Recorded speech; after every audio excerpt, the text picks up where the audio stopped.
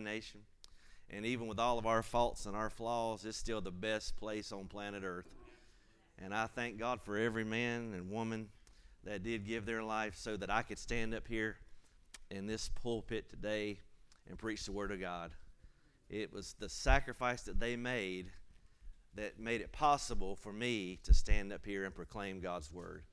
And I appreciate that. Thank you to the American soldier.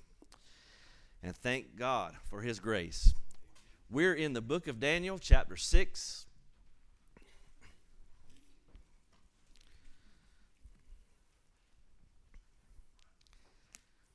And here lately I've been on a kick of alliteration, and so the title of my message is Lockjaw in the Lion's Den.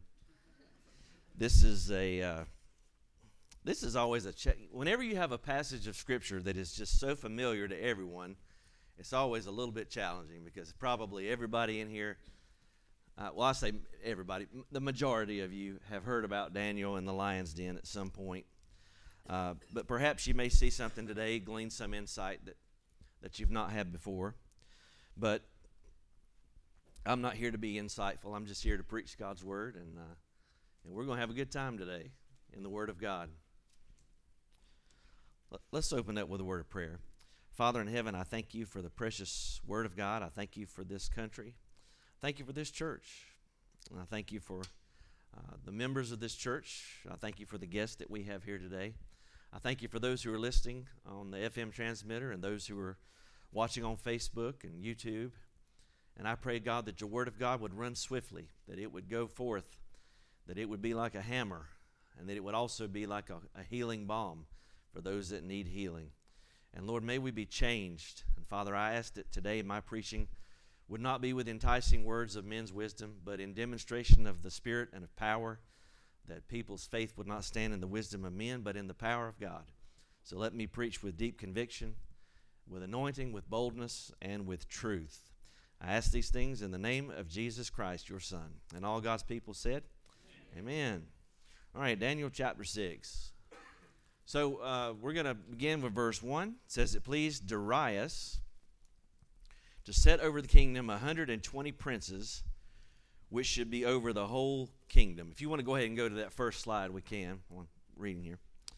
And over these 3 presidents, of whom Daniel was first, that the princes might give accounts unto them, and the king should receive no damage. Then this Daniel was preferred above the presidents and princes, because an excellent spirit was in him, and the king sought to set him over the whole realm. Then the presidents and princes sought to find occasion against Daniel concerning the kingdom, but they could find no occasion for fault, for as much as he was faithful, neither was there any error or fault in him. That's a marvelous statement. Doesn't mean he was sinless, but as far as his duties were concerned, there was no charge against him. Verse 5, then said these men, we shall not find any occasion against this Daniel, except we find it against him concerning the law of his God.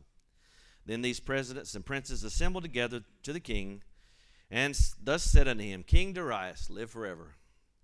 All the presidents of the kingdom, the governors, the princes, the counselors, and the captains have consulted together to establish a royal statute, and to make a firm decree that whosoever shall ask a petition of any god or man for 30 days, save of thee, O king, he shall be cast into the den of lions. You notice now we've got a different empire, so instead of a fiery furnace, we've got a den of lions. And the Persians had this thing with fire. I'm not going to get into it, but they preferred method of punishment was the lion's den. Now, O king, establish the decree and sign the writing, that it may not be changed, according to the law of the Medes and the Persians, which altereth not. That phrase will become significant to us. Wherefore King Darius signed the writing and the decree. And we'll stop there. Look at this. First of all, we realize that Babylon has now fallen. And the Medo-Persian Empire is now the ruling power. Now, even though the Persian Empire was vastly bigger than the Babylonian Empire, it was inferior in certain respects. If you remember in King Nebuchadnezzar's vision in chapter 2, that he saw this monstrous image, and there was a head of gold, and then after that was the silver, the arms and the chest of silver, And if you remember from Daniel chapter 2, the Bible says that this kingdom would be inferior to the kingdom of Nebuchadnezzar. And we see that here. Now, Nebuchadnezzar was an absolute authority. We read about that in the last chapter. It says, whomsoever he would, he spared, and whomsoever he would, he killed. That was his favorite phrase, if you remember. Anybody that crossed Nebuchadnezzar, he said, I will cut you up in pieces, and I'll turn your house into an outhouse. That was, that's not King James, but he said, I'll turn your house into a dunghill. Nebuchadnezzar didn't take a vote on things. He didn't have a suggestion box. He was an absolute authority. But what we'll see here is Darius. He has a kingdom, but it's inferior to that of Nebuchadnezzar. He is subject to the governing authorities. He's subject to the laws of the Medes and the Persians, which you'll see 3 times in this particular passage. The Holy Spirit makes the point to say that the law of the Medes and the Persians cannot be altered. Even the king cannot overturn the law. And so this kingdom is inferior. Now, a word about Darius. Darius is kind of a shadowy figure as far as history is concerned. Not a whole lot said about him. We read mostly about Cyrus, who was the king of the Persian Empire. There are some who believe that Darius and Cyrus were the same person. I don't subscribe to that theory. We're not going to have a documentary about Darius here this morning, but just so you know, there are certain schools of thought. And Herodotus, who's a historian, and Josephus both say that Darius was not a proper name, but it was a title, like Caesar or Pharaoh. And I think Darius means holder of the scepter, something of that nature. But there were several men who went by the title of Darius. And so I believe, and if you're interested in researching it more, I believe that he was one of Cyrus's generals named Gabaru. Now, if you'll notice just a little nugget here, and then we'll move on from Darius. Notice at the end of chapter 5, verse 31, it says, Darius the Mede, he took the kingdom. And it says he was, King James says 62 years old. That's interesting. The Bible doesn't even tell us how old Daniel is. It didn't tell us how old Nebuchadnezzar, doesn't tell us how old Azariah, and the other guys, Shadrach, Meshach, and Abednego. I forgot their Hebrew names real quick. But the Bible didn't tell us their names. Why does it tell us the name of Darius the Mede? Well, if you do some research, and archaeological research has determined that this man Gabaru, who was a governor under Cyrus, he was a general, and he was appointed. Daniel chapter 9 says that Darius was appointed. He was appointed the governor. So that means somebody was bigger than him. But Gabaru was born, according to archaeological evidence, in 601 BC. Babylon fell in 539 BC, which would make Gabaru exactly 62 years old. So God's word is true, regardless of what secular history says. And like one of my favorite preachers says, if you'll just sit tight and be patient, eventually history will catch up with the Bible. God's word is true. All right, so let's get into this thing now. So there's a new government, and there's a new administration, and they're concerned about unifying the government. You got a new empire, new subjects, and so we probably want to unify the country. Nebuchadnezzar tried to do this too. That was what the whole golden image was about. He's trying to unify one world religion, one world government. Same kind of things going on here. Now notice in verse 2 that Daniel was one of three presidents. I think some translations say satraps or something like that. But anyway, there's this form of government here, and they're divided, these 120 princes, and 3 over them. And notice in verse 3, at the end of verse 2, it says that the king should have no damage. And so Darius is concerned that he's getting the revenue that he deserves, because the graft is ever present. It's always a temptation for politicians to misappropriate funds. I know that's hard for you to believe, isn't it? But that that's been a universal problem. The Bible says there's no new thing under the sun. And so Darius is concerned about that he's going to get the proper taxes, and that the subjects are loyal to him, and there's no uprisings or rebellions and that kind of thing. And so in verse 3 it says Daniel was preferred above the presidents and princes, and it says again that there's an excellent spirit in him. Daniel is, we're not told how old he is, but just using deductive reasoning, we can figure out he's probably in his 80s. Probably when we heard the first story about Daniel in the lion's den, we picture him as this young man in the lion's den, but he's actually this old guy. And he's 80-something years old. And now, and notice it says that Darius, at the end of verse 3, that Darius' intention was to make Daniel the prime minister over Babylon. Here's this guy, he's just steady as a rock, isn't he? You know, we've got 70 years roughly that have transpired, and, you know, we've got Nebuchadnezzar and Belshazzar, now Darius, and then we'll have Cyrus eventually. And where is Daniel? He always rises to the top, doesn't he? You know, you can't keep God's people down. The one who humbles himself will be exalted. Humble yourself under the mighty hand of God, and he'll lift you up. And here we see that principle at work with Daniel. He's distinguished himself because of his relationship with God. And so Darius wants to make him the prime minister over the whole region. So everybody's going to be happy about that, right? Because Daniel's a good guy. What happened? Well, his friends were jealous. Then, notice it says then. There's a cause and effect relationship. Verse 4. Then the presidents and the princes sought to find occasion against Daniel concerning the kingdom, but they could find no fault in him. I'm just going to tease you with this. We'll talk about it at the end of the message. Whenever you read the Old Testament, look for Jesus in the Old Testament. Okay, just a little teaser there. They could find no fault in him, for he was faithful. Neither was there any error or fault in him. Doesn't mean that he was sinless, like Christ. But as far as his job, his duties were concerned, as far as his reputation as a citizen, he was just a good guy. I mean, he was just blameless. And verse 5 says, we shall not find any occasion against Daniel unless we find it against him concerning the law of his God. Now, I don't know about you, but I would probably never run for public office. And one of the main reasons is you know, I don't have any desire for that kind of thing. But number two, I wouldn't want every bit of my dirty laundry to be dug up. You see it every election cycle, right? And I'm talking Republicans and Democrats. They all sling mud. And, you know, I don't care if this guy's 60 or 70 years old. They'll come up with something that he did when he was 15 years old. You know, when he was 15 years old, you know, he attended a Halloween party somewhere, and he dressed up as Count Dracula. Ooh! The horror. And so, but imagine this. Daniel lives his life in such a way that they can't find any occasion against him. The only way that they were going to be able to have anything against Daniel was concerning the law of his God. It's amazing. That was the only way they were going to be able to get Daniel. I wonder if our Christian walk was the only thing that would, you know, condemn us. I wonder if there'd be enough evidence to convict us. If that was the only thing that we had. But you know, your conviction is the very point of persecution that the enemy will bring against you.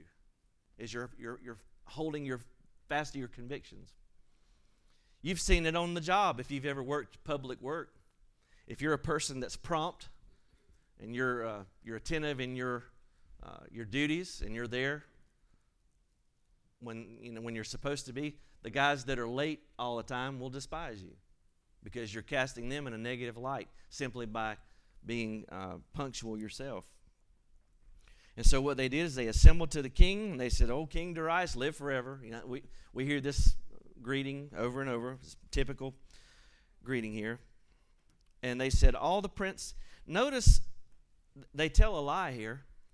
They said, all the presidents of the kingdom, the governors and the princes and the captains have consulted together. Is that true? Somebody's missing. The prime minister's missing. And you wonder why Darius didn't say, hey, what does Daniel feel? You know, what does Daniel think about this? But well, I'll just leave it at that. So they come up with this plan. And this is going to stoke his ego. We got an idea here, Darius. How about for 30 days, you're God? Would you take that deal?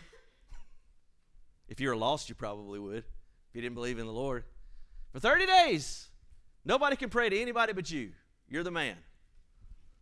And I guess it was short enough to where they could deal with it, but long enough to where they could get Daniel. because they knew there's no way he could go 30 days without praying.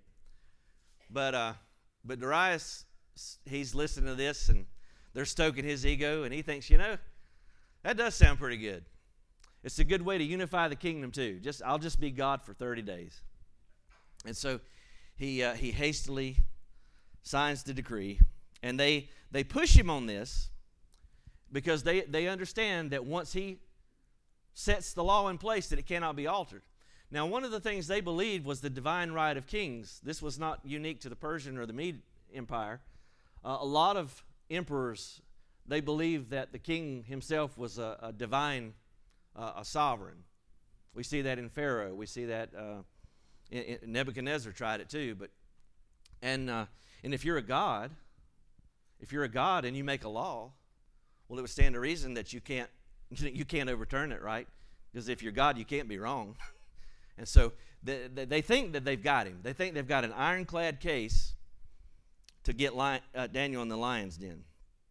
And they convinced him to sign the decree. Let's go on to the next slide. Here we see Daniel, verse 10. It says, when Daniel knew that the writing was signed, he went into his house, and his windows being open in his chamber toward Jerusalem, and he kneeled upon his knees 3 times a day and prayed and gave thanks before his God. Important phrase, as he did aforetime. I think some translations will say, as was his custom. This was not new for Daniel. This was a pattern of life for Daniel. Now, some people get lion's den religion. We saw that at September the 11th. Remember how the churches were all filled after that following Sunday? A lot of people have got lion's den religion. Whenever there's a crisis, they'll start to pray. Or maybe in response, there'll be a rebellion. This is not Daniel being a rebel against Darius. This is Daniel doing what he did every day. This was his manner of life. This was not some knee-jerk reaction to the decree. Now, this was in response to something Solomon did in 1 Kings 8:30, when Solomon was dedicating the temple of the Lord. And he says, and may you hear the supplication of your servant and of your people Israel when they pray toward this place, here in heaven, your dwelling place, and when you hear, forgive. Now, why is this so significant? Well, if you know anything about history, you know that by this point, there is no temple. Not only has the city been destroyed, Jerusalem has been destroyed, but the very symbol of the presence of God, which in their day was the temple, where the Shekinah glory of God, and on this occasion that Solomon prayed this prayer, you know that the glory of God filled that temple, the Shekinah glory of Yahweh. But now the temple's gone. But Daniel, by faith, is still praying toward Jerusalem because he's read Jeremiah. We'll read about that later on.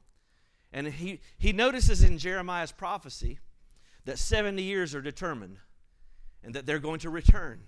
And so by faith, you can take Daniel out of Jerusalem, but you can't take Jerusalem out of Daniel. Jesus said, you're in this world, but you're not of this world. We're citizens of another country.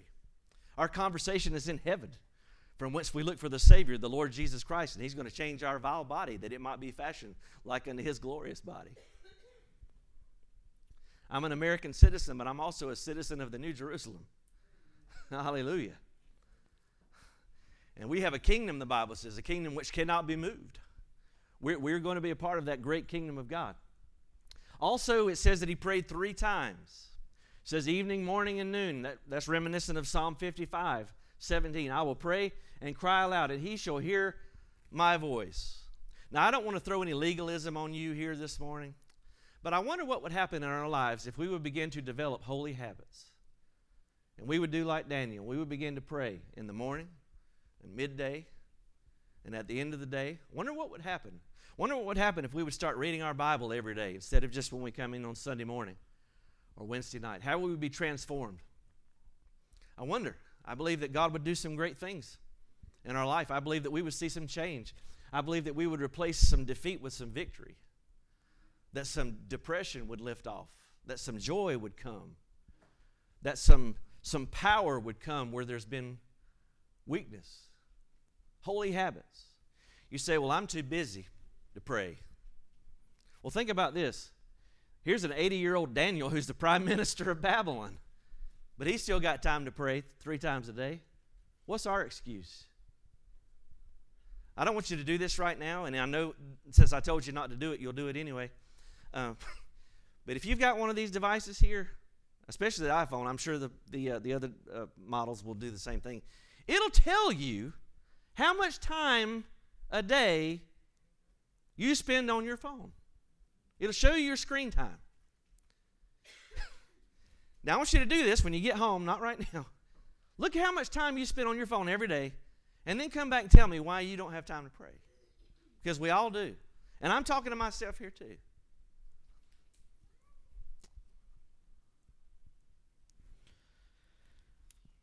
Paul's told the Philippian believers, he says, don't be anxious for anything, but in everything by prayer and supplication with thanksgiving.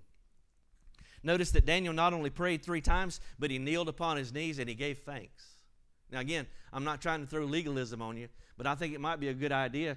There's no mandated way to pray. We can pray standing, we can pray walking, we can pray driving, and if you're going to drive, you better pray. But I do some of my best praying when I'm driving, but do some of my best cussing too. I'm just kidding. Do some of my best praying when I'm driving. But I believe that every once in a while, we ought to make it a habit to get down on our knees or maybe to prostrate ourselves before the Lord as a symbol of humility. God, you're God, and I'm not. I humble myself before you. What does Paul say to the Philippians? He says, don't worry about anything, pray about everything. And you'll replace those things. 1 Thessalonians 5, we're told in verse 17 to pray without ceasing. Now, I don't think that means to go around all the time chanting. I used to go to church with a lady. This has been many years ago, and she's probably gone on to be with the Lord now. But she would sit through the church service, and the whole time the preacher was preaching, she would mutter a prayer. And it was so distracting, I couldn't listen to the preacher. But she thought that she was doing, obeying the word of God, pray without ceasing. I don't think that's what the Bible means. Jesus, as a matter of fact, said that we're not going to be heard for our much speaking, that we're not to use vain repetitions and to babble. He said, your Father already knows what you have need of before you ask Him. Prayer is not a briefing. It's not an intelligence briefing. Hey, God, I just want you to know what's going on up here. And God said, oh, thank you. Thank you for letting me know. No, prayer is communication with God. And it's like Smith Wigglesworth. Some of you may not have ever heard of him. And I'm not here to endorse his ministry, but God did do some great things through him. And he said, I seldom pray for more than a half an hour, but I hardly ever go more than half an hour without praying. So instead of it being just a legalistic thing, let it become a holy habit. All right, let's go to the next slide. Then the men assembled, verse 11, found Daniel praying and making supplication before his God. Sounds to me like they're stalking the guy. Because he's in his house. He's not praying in a public square somewhere, trying to grandstand and make some big ado. They came near and spake concerning the king, before the king, concerning the king's decree. Have you not signed a decree that every man that shall ask a petition of any god or any man for 30 days, except of you, O king, shall be cast into the den of lions? Doesn't this sound so reminiscent of the astrologers and the soothsayers coming to Nebuchadnezzar about throwing the 3 Hebrew boys into the fiery furnace? It's the exact same thing.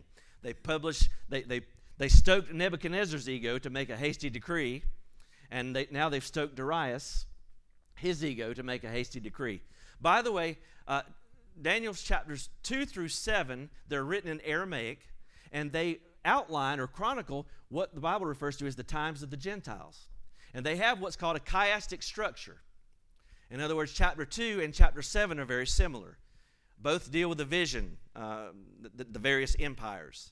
Chapters 3 and chapter 6 are similar. In chapter 3, you have the Hebrew boys in the fiery furnace. In chapter 6, you have Daniel in the lion's den. Chapters 4 and 5, you have King Nebuchadnezzar, who has a revelation from God. He's humbled, but then he's restored. But in chapter 5, you have Belshazzar, who's the king, who's humbled and he's destroyed. So there's a chiastic structure there, but it's very reminiscent.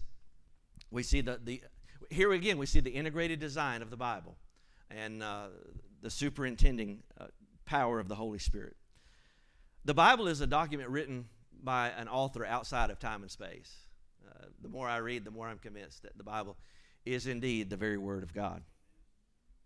Now, again, they reminded me in verse 12, they said, look, you're a god, Darius, and now you've made a law, and it cannot be altered. It's the second time we've talked about this. The king answered, and they said before the king. Now, notice their condescension in verse 13. It says, that Daniel, which is of the children of the captivity of Judah. Do you hear the racial overtones here? They're displaying their racism. Now, he's not just one of the captives of Judah, is he? He's the prime minister of Babylon, or at least he's in line to become the prime minister of Babylon.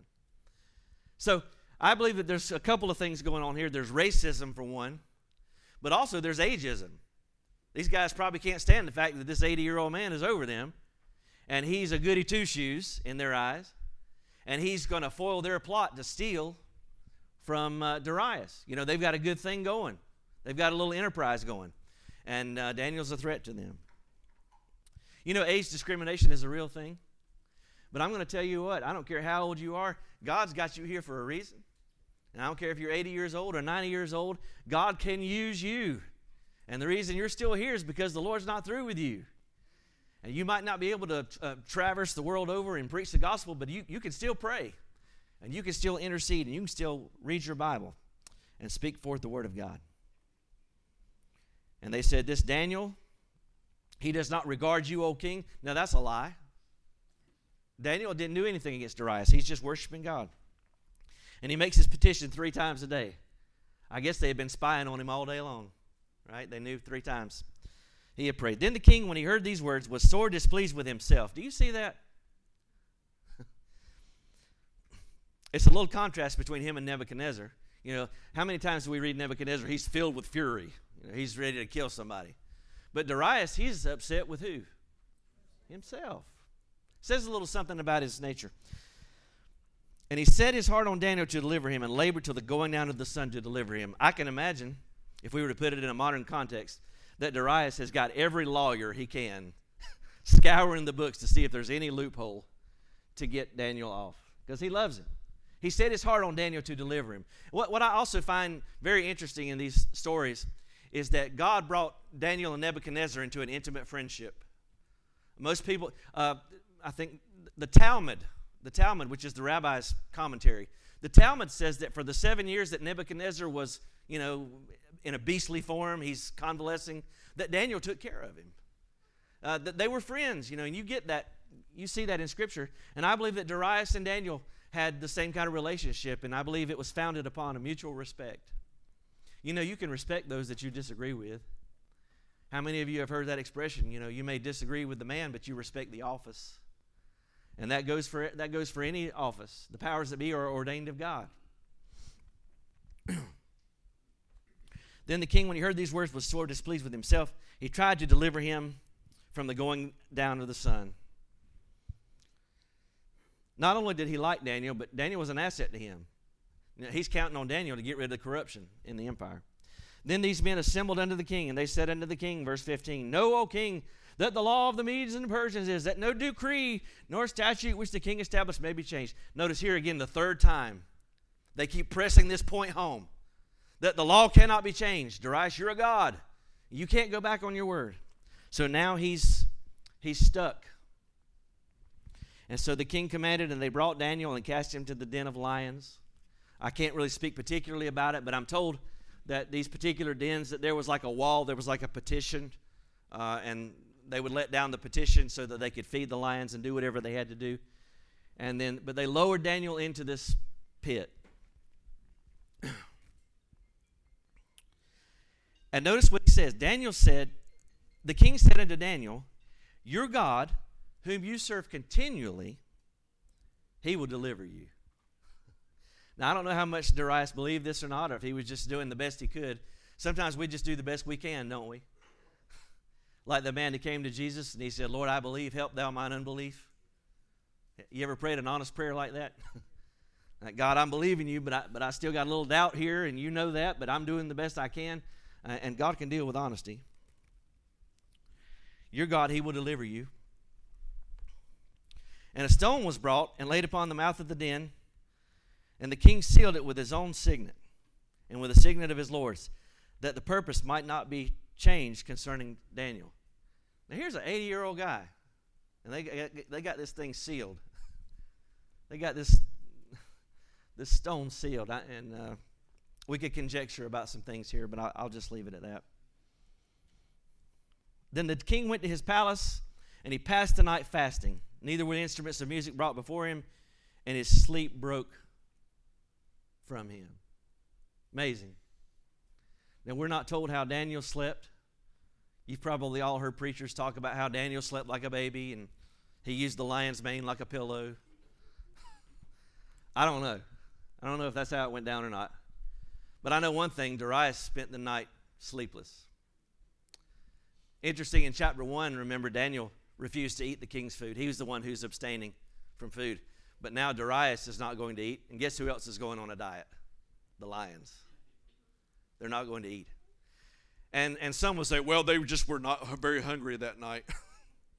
We'll dispel that myth here shortly. Stay tuned for that. Next slide, please.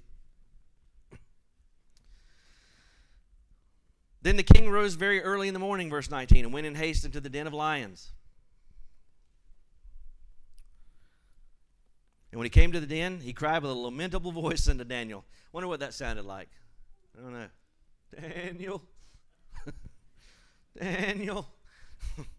And the king spake and said to Daniel, O Daniel, servant of the living God, is thy God, whom thou servest continually, able to deliver thee from the lions? Then said Daniel unto the king, why the heck did you throw me in this lion's den? I thought we were friends. That's not what Daniel said, is it? The reason some people don't take us seriously is because our attitude stinks. Even Daniel spent the night in the lion's den, he still got a good attitude. He said, "Oh, king, live forever." I don't know what he was thinking in his heart, but at least that's what he said. "Oh, king, live forever." Verse 22, my God hath sent his angel and hath shut the lions' mouths. Now we're left to imagine how that happened. We don't know. Was it the Shekinah glory of God? I'm told that lions are kind of afraid of fire. Did the angel come through and touch their lips or something? I don't know. I don't know what happened. But we do know that there was an angelic messenger that was dispatched. Much like in chapter 3, when Shadrach, Meshach, and Abednego were in the fiery furnace, there's what? There's a fourth man in the fire. And most people believe it was a theophany. We can't say for certain. But anyway, there was some messenger of God that was dispatched to deliver them. For as much as before him innocency was found in me, and also before you, O king, I have done no hurt. God has vindicated him. Verse 23, then was the king exceeding glad for him, and commanded that they should take Daniel up out of the lion's den. So Daniel was taken up out of the den, and notice this phrase, no manner of hurt was found upon him. Do you see that in your Bible? Remember what it was said of Shadrach, Meshach, and Abednego? I hope I don't have to say their names anymore today. I stumble on it every time. Hananiah, Mishael, and Azariah. That's their three Hebrew names. Remember when they came out? Remember what it said of them? It says, not a hair of them was singed, neither did they smell like smoke. Same thing with Daniel. Daniel didn't just come out with his, all tattered and torn and roughed up and bruised and battered. I mean, shucks, I've got a cat that just at home, and he'd tear my arms to shreds. Little kitty cat. Thanks a lot, Lori. The things we do for marriage. But Daniel doesn't have a scratch on him. And those of you who have kitty cats, you know what I'm talking about. Even though they love you, they'll just tear you to shreds. Darius pulls Daniel out of and no manner of hurt was found upon him. But notice the reason at the end of verse 23, because he believed his God. Daniel believed in the Lord. And I believe it was the same kind of faith that the three Hebrew boys had. And I'm not going to say their names. Remember, they had the kind of faith that said, you know what? Our God is able to deliver us. But even if he doesn't, we're not going to bow. And I believe Daniel had that same kind of faith. God can deliver me from the lions, but even if he doesn't, I'm not going to stop praying to my God. Verse 24, and the king commanded, and they brought those men which had accused Daniel, and they cast them into the den of lions. Remember from the story of the 3 Hebrew boys, which shall remain unnamed.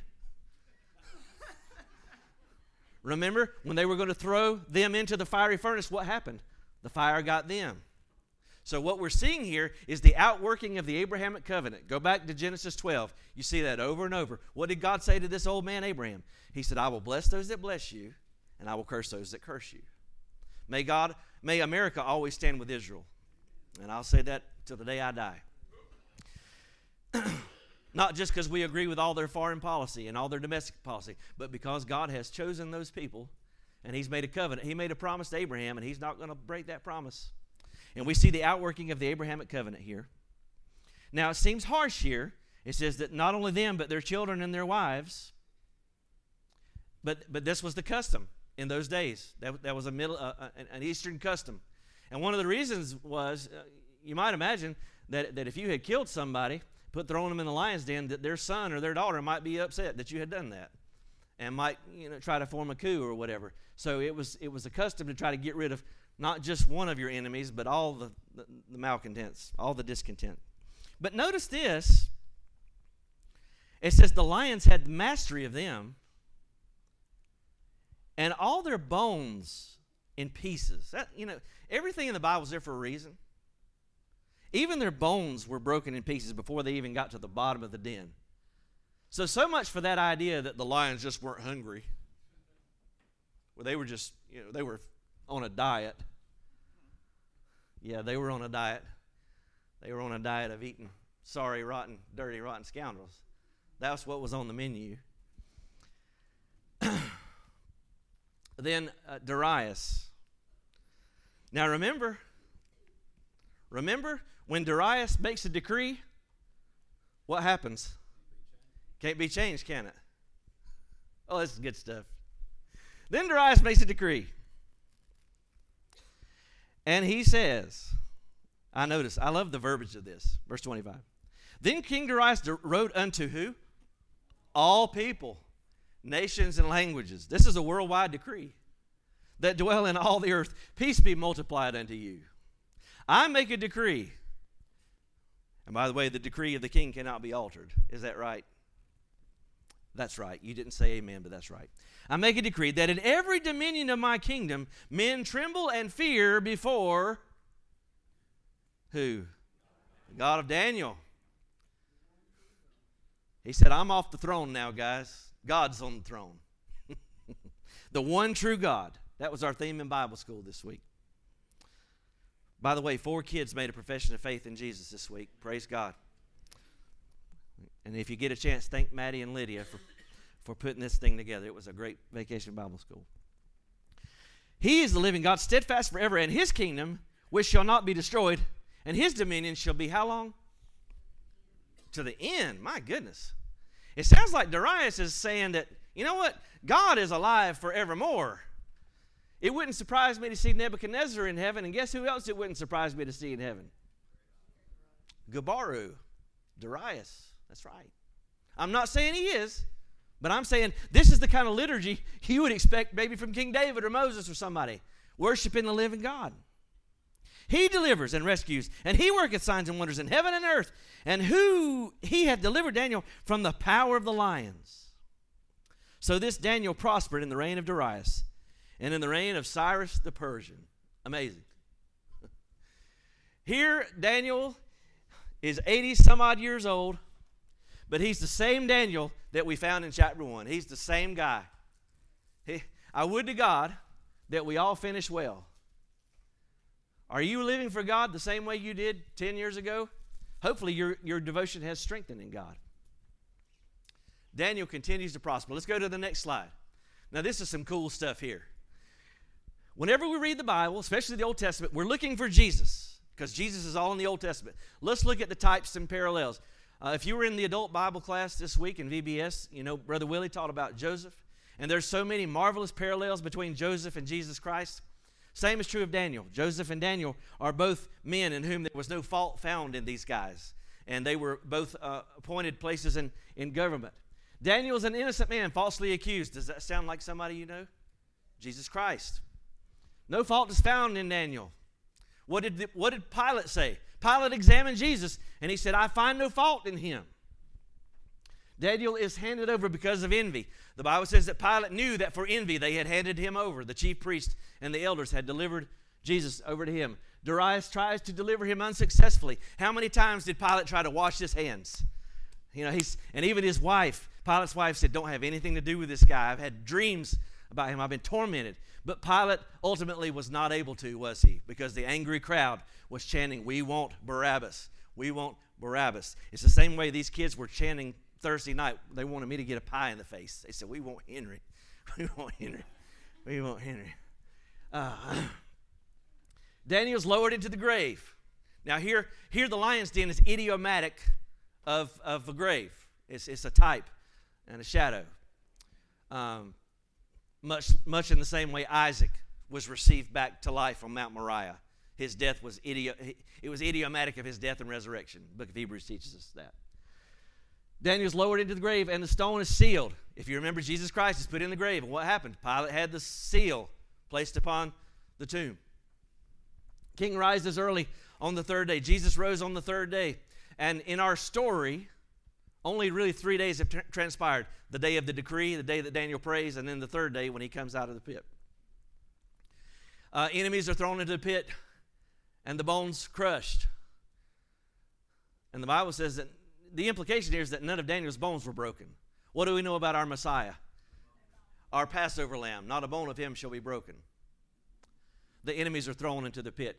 Judas went out and hung himself. You know, when the devil's through with you, you're expendable to him. Don't ever make a deal with him because you don't mean anything to him.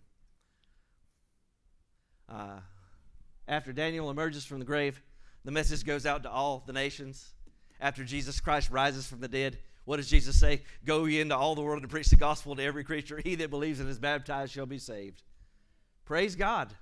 The Bible's rich, isn't it? This is a document that's written by someone outside of time and space. It is written with a finger of God.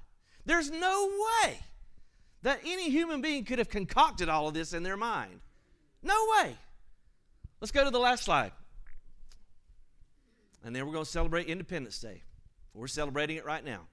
What does all this mean for us? Well, you and I, we may never be thrown into a pit of hungry lions, but the Bible says we will face fiery trials. Notice 3 times Peter makes an allusion, and I believe he was heavily influenced by this story of Daniel here. In chapter 1, verse 6 and 8, and chapter 4, verses 12 and 19, he speaks of our faith being tried by fire. No doubt this is an allusion to the 3 Hebrew boys. And then he says in chapter 5, verses 8 and 10, he says that we have an adversary and that he goes about as a roaring lion, seeking whom he may devour. This is rich imagery from, I believe, that Peter's borrowing from Daniel. This is why we read Daniel. It's not just because it's a great children's story. It's because you and I are going to face problems in our life. We are going to face adversity, and it's going to come in various forms. We may never face a hostile government, but I believe if Jesus tarries, we will.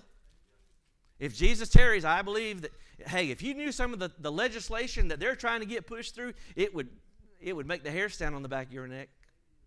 Our neighbors to the north are already giving way to this junk. They've been arresting pastors in Canada for holding outdoor services. You say, well, that could never happen here. Oh, really? Oh, really?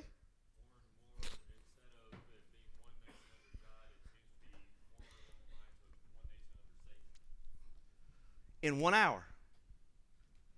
In 1 hour. Our whole nation changed, didn't it? In 1 hour, September the 11th, we all came to our knees. In 1 hour, last March, COVID brought this whole thing to a standstill. Whole thing to a standstill. And you say, well, I think this could never happen here. Oh, yes, it could. It could happen real quick.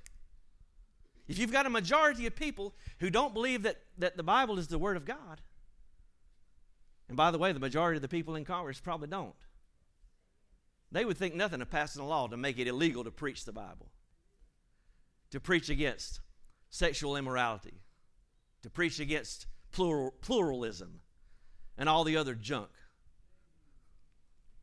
You better be holding on to God. But if we develop holy habits, we can have peace even while the lions roar around us. Daniel was not moved in a crisis. You know why? Because he had lived his life in such a way that this was really just another day for him. He had already seen God move time and time again. He had been taken down and brought back into power. He had seen the 3 Hebrew boys in the fiery furnace and come out again. He had seen all of these things. He had seen empires rise and fall. And here he is still coming up to the top. And he had developed holy habits. What do we also learn? Well, if what I said comes to pass and the laws of man come against the laws of God, we do have a higher authority. And Peter and the apostles faced this in the book of Acts. You know what the Bible says? The Bible says that God is no respecter of persons. Do you think God loved Peter, James, and John? I think he did. They were some of his best friends while he was on the earth. But you know what those 3 men had to go through? They had their government telling them, you can't teach or preach anymore in the name of Jesus. That can happen here too, folks. I don't want it to. I'm praying that it doesn't. And you know, the only way that it won't happen is if people like us stand up and let our voices be heard. And we call our congressmen, and we call our senators, and we call our legislators, and we say, if you vote for this junk, we won't vote for you. That's the only way we'll see change. The only way we'll see change is if Christians get on the school board. You don't want critical race theory and evolution taught in your schools? Get some Christians on the school board. We got to become active in society. We don't withdraw. Finally, when we are confronted with circumstances that we can't control, that are beyond our understanding, we have to understand and realize that ultimately God is in control. Romans 8:28, we know that all things work together for good to them that love God, to those who are the called according to his purpose. You and I need to memorize Romans chapter 8, especially the latter part of it. The chapter begins, there's therefore now no condemnation. And then it ends with these words, there's therefore now no separation. Nothing can separate us from the love of God. Not things present nor things to come, no principalities or powers. No created thing shall separate us from the love of God. For of him and through him and to him are all things, to whom be glory forever. That's Romans 11. There's a curious scripture in Deuteronomy 29. I want you to turn there really quick and then we'll close. Deuteronomy 29. This is a gem that's tucked away at the end of the Torah. And you would do well to memorize this verse. I heard a man preach a sermon one time, and I've made reference to it. The title of the sermon was this: Don't Go to Hell Over a Mystery. There's a lot of folks who are angry of God because of things they don't understand. I'm going to tell you this, there's a lot of things that I don't understand. I don't understand why a child is awaiting a heart transplant. You know, we're praying for this young man, Braxton. I don't understand that. I don't understand a single mother of 3 kids that gets cancer, you know, and is dying. I don't understand those kind of things. And so it's best when you and I are called to minister to those who are in tough situations that we don't just come in and offer a bunch of scripture out of context, because truly you don't know what people are going through. You don't understand. It's hard to understand. Are you there in Deuteronomy 29? Verse 29, the Bible says this: the secret things belong unto the Lord our God, but those things which are revealed belong unto us and to our children forever, that we may do all the words of this law. Let me paraphrase this. There are some things in this life that you and I will never understand. God may not tell us why this happened. Why me? Why did I get this diagnosis and not somebody else? Why is my child away from God? I was talking to a pastor the other day, and he said, I feel like such a failure. He said, my son is an atheist. And he brought him up. How do you explain those things? You can't explain those things other than the devil is alive and well, and he's fighting the people of God. But there's things that we can't understand. Good, godly people suffering. Some of the most cruel disease. How do you explain a cruel disease like ALS? It's cruel, isn't it? And Alzheimer's and dementia, all of these things. There's no explanation for these things. But the secret things belong unto the Lord our God. God could have caused Daniel to bypass that whole lion's den escapade, couldn't he? What if Darius had simply said, hey, Daniel, are you on board with this? If he'd have just said that this whole story wouldn't be in the Bible, would it? Because it would have been nixed. Because Darius had respect for Daniel. But God allowed Daniel to go through that. God allowed the 3 Hebrew boys to be placed in the fiery furnace. We don't know why, other than this. We know ultimately everything in our life, the good, the bad, and the ugly, it is intended for our good and for the glory of God. Would you stand?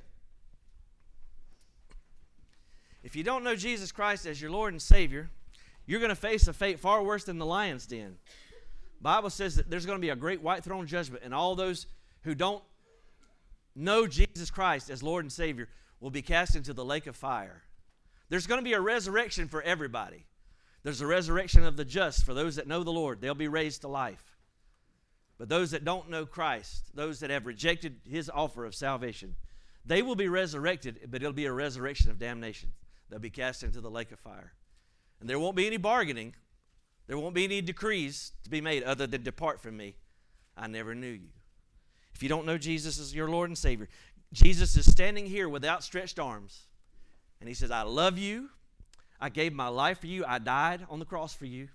And I rose again the 3rd day. And if you will put your faith in me, if you will receive me as Lord, I will not cast you out.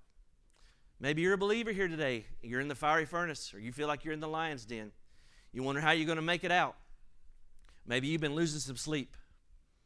But God wants to tell you today that even if you're in the lion's den, God's there with you. God will send the angel to be with you, and the Lord Himself will be with you. He said, I will never leave you, and I will never forsake you. Would you come?